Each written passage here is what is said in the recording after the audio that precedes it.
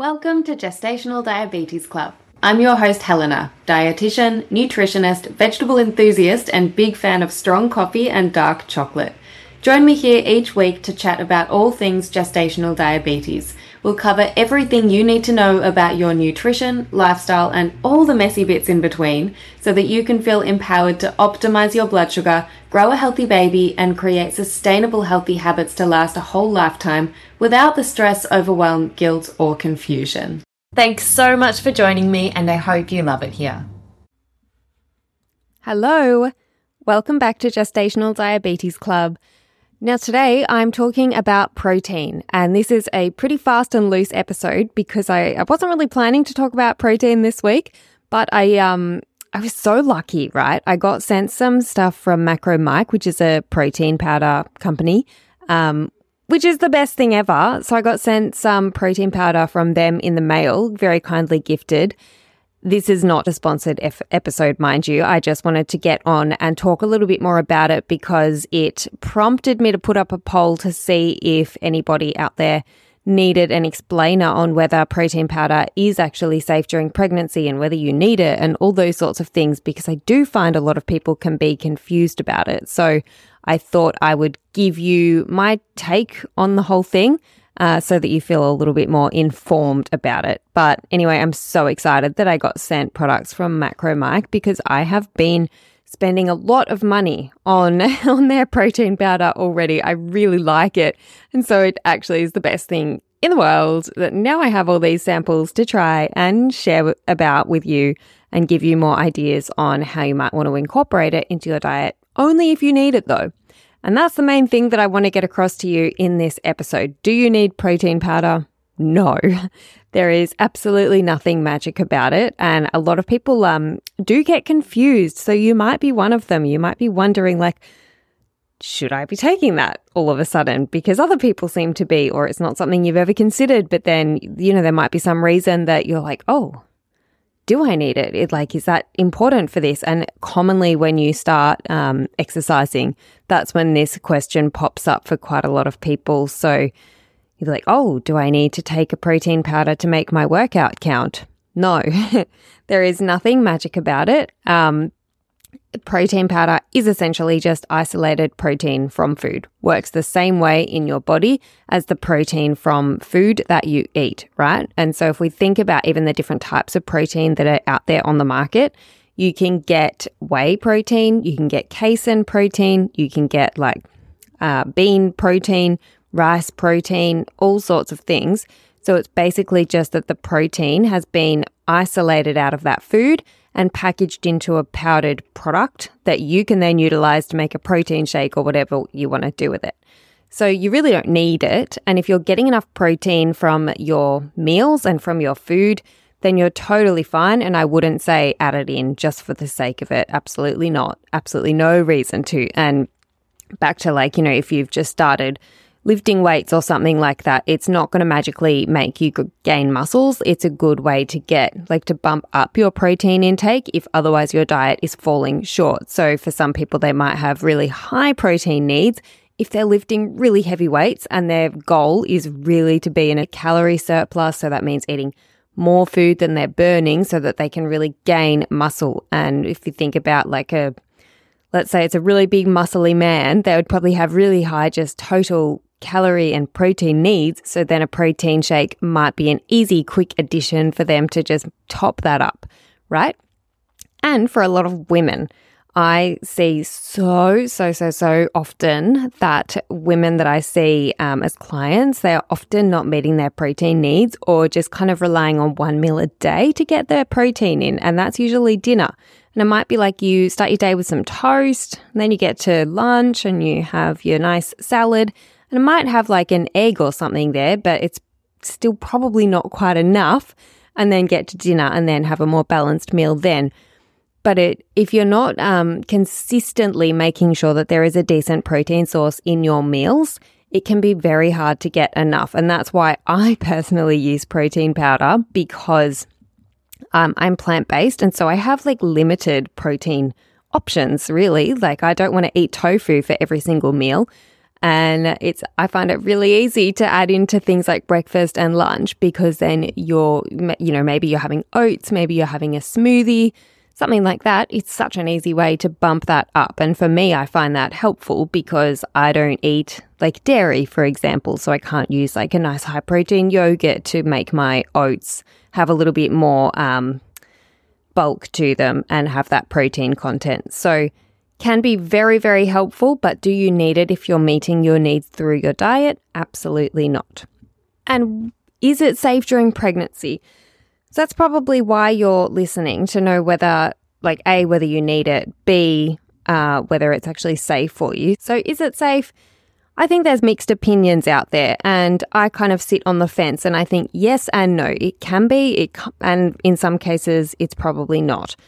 So I think it really depends on the actual product that you're using, because there can be some risks involved. So for example, there could be the risk of contamination. So you want to make sure that it's been manufactured in a place where there's a high standard and that is quite reputable, and ideally has been third-party tested for contamination with heavy metals. You know, for example, like things like mercury, where anything could be sneaking in. It's the same as all sorts of, even medications and things like that. So you want to make sure there's been some kind of a third-party test going on to make sure that there are no substances that shouldn't be in there that are not listed on the ingredients list, right? So that's number one. And a go-to is like HASTA or something like that. And so it'll always generally say on the website somewhere where you're getting your protein powder from, like just look up the brand, and it will generally say somewhere in the FAQs or wherever if it's been third-party tested, because they probably want you to know that, right? And that's something that's commonly done for like sports supplements, because if you're doing like elite sports, then you'd probably be drug tested, for example, so you can't have banned substances in your system. And so that's where the protein powder needs to be third-party tested as well. But I think for pregnancy, that's also a really good way to know whether it's likely to be safe or not. And then there's some certain additions that might not be safe. So I like to look for a protein powder that is pretty much just protein and not adding a whole lot of random ingredients in there. So particularly if you're pregnant, you don't want to be overdoing caffeine, for example, and that would be added because it can be beneficial to somebody's workout, right? So something like that. So you'd need to look out for that because you don't want to be overdoing it. And then there might be sweeteners that aren't considered safe, or something like brown rice. I don't really like to recommend brown rice-based proteins because that is more likely to be contaminated. So there's some considerations before you do decide whether it is something that you want to include in your diet or not. I think it's also cool to note that the World Health Organization has a statement saying that high protein supplementation is not safe during pregnancy and is associated with poorer outcomes. However, balanced protein and energy supplementation is associated with positive outcomes and better outcomes. But that is generally directed towards undernourished populations. And I had a really quick look at the research that it's based on. And it's a little bit vague and low quality evidence where it is really like, I think it's really just talking about the total protein content of your diet, right? So if you're just having lots and lots of protein for the sake of it, then yeah, maybe that is associated with some of those negative outcomes. But I don't think that it's necessarily to do with actual protein powder per se, because if you're using that in a balanced way just to meet your protein needs and not going above and beyond because you really don't need to, then I think that's totally fine, as long as you're also making sure that it doesn't have any of those rogue additions in there, so it's not likely to be contaminated, it's been manufactured somewhere reputable, it's been third-party tested, doesn't have heaps of caffeine or something in there, from a good quality source. And I would also say, please do check with your doctor or your dietitian before you decide to take it, just so that they can cast their eyes over it as well. That would be a very, very strong recommendation. So which type? I know there's so many types of proteins out there. So if you are going to use some, for most people, I actually recommend whey protein, which is a dairy-based one. It comes from milk, basically, but that's going to be your best bioavailability. So the best like amino acid profile, and amino acids are what protein is made up of. So particularly if you were working out or something like that and you wanted to be getting the best out of that workout. It gives you a better amino acid profile, particularly for some of them that are really good for muscle growth, right?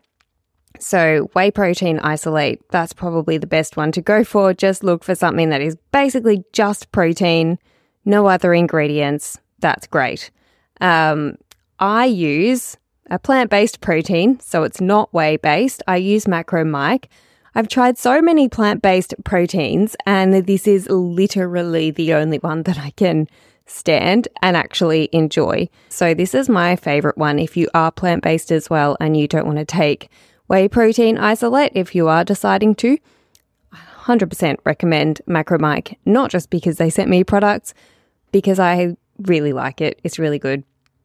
And when should you use it? Well, I really only use it if I'm doing something that would otherwise be a low protein meal. And it's actually a game changer when you include protein in something like your breakfast to set you up for the day. So in something like oats for breakfast, adding in a scoop of protein powder, fantastic.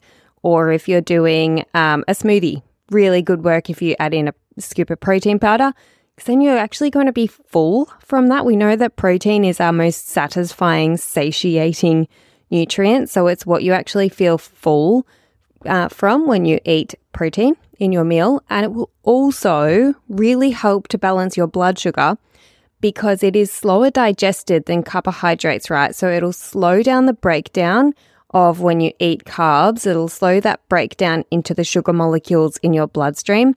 So it slows the rise in blood sugar. So in that sense, eating protein also helps keep your blood sugar much better balanced. And you might have seen posts like floating around on Instagram and things like that. Like there's so much chit chat about blood sugar online at the moment, I think, which is good and bad.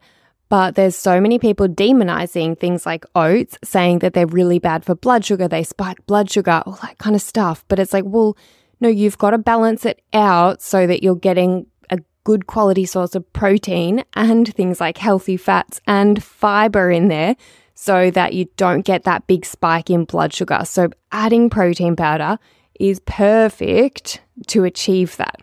If you don't have other sources of protein that you can add that are natural food-based sources. So I'd always say go food first. But if you're not going to add protein in any other way, then use protein powder by all means. And how much protein do you need? How do you know if you're actually eating enough of it and whether you need a protein powder or not?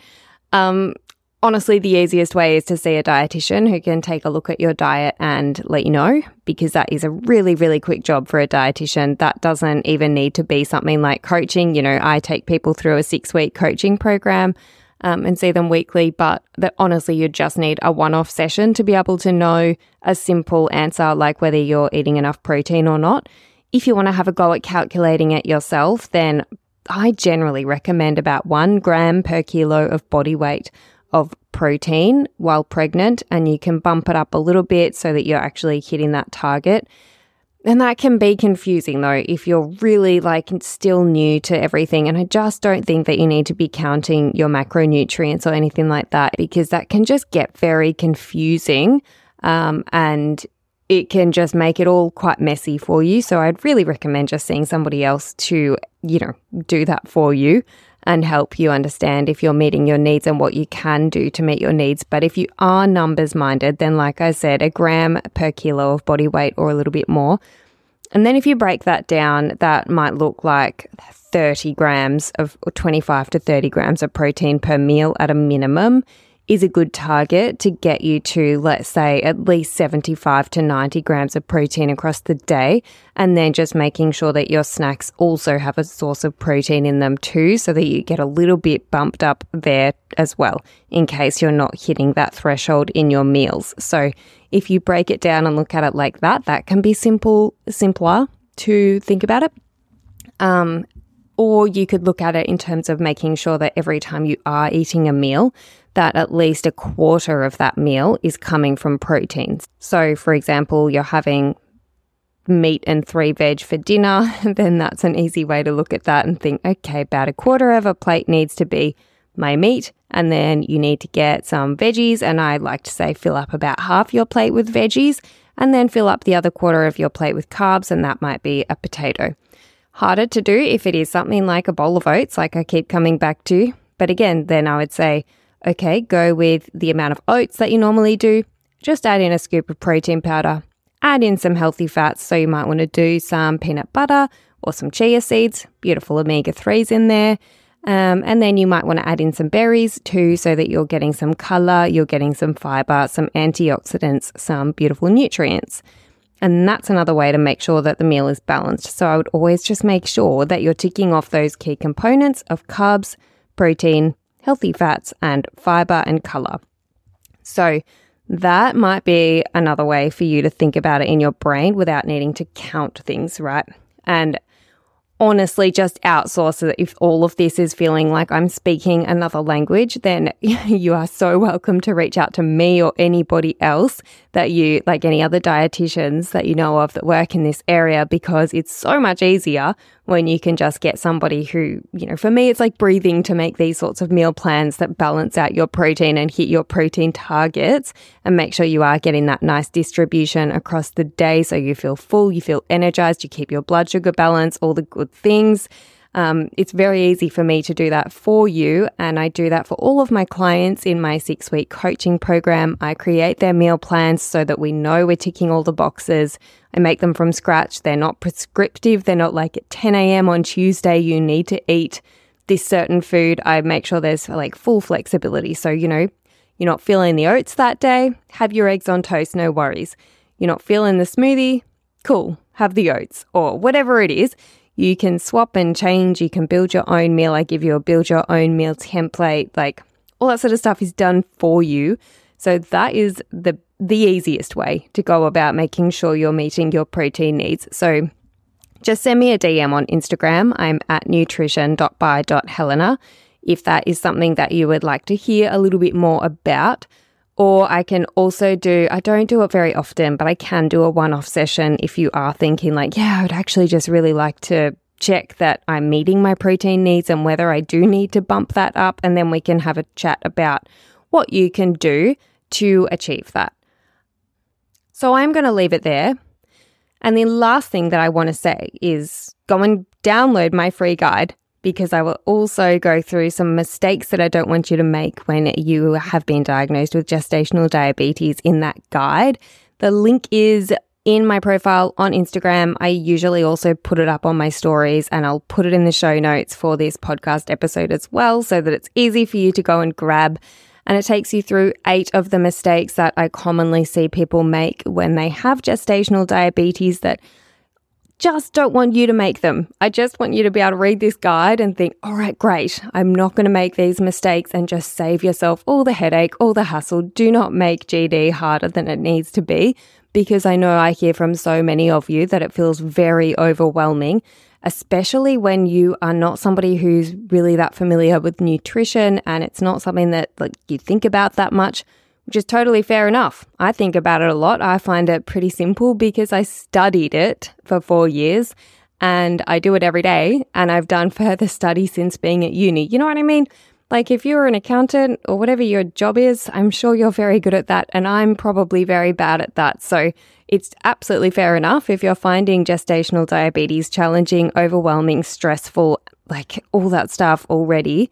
Please read my guide. Make sure you avoid those mistakes. I just want to make your life easier, so you've got more brain space to think about, happier things, enjoying your pregnancy, making the whole process feel a bit smoother, so eating can not feel like a chore and you can actually enjoy your food. So go download my guide. It is going to be in the show notes on Instagram. Everywhere you can grab that. Just go to the link, download it. And yeah, I hope this podcast episode was useful to you. Let me know. And of course, reach out if you would like some support in your gestational diabetes journey. But that's it for today. So bye.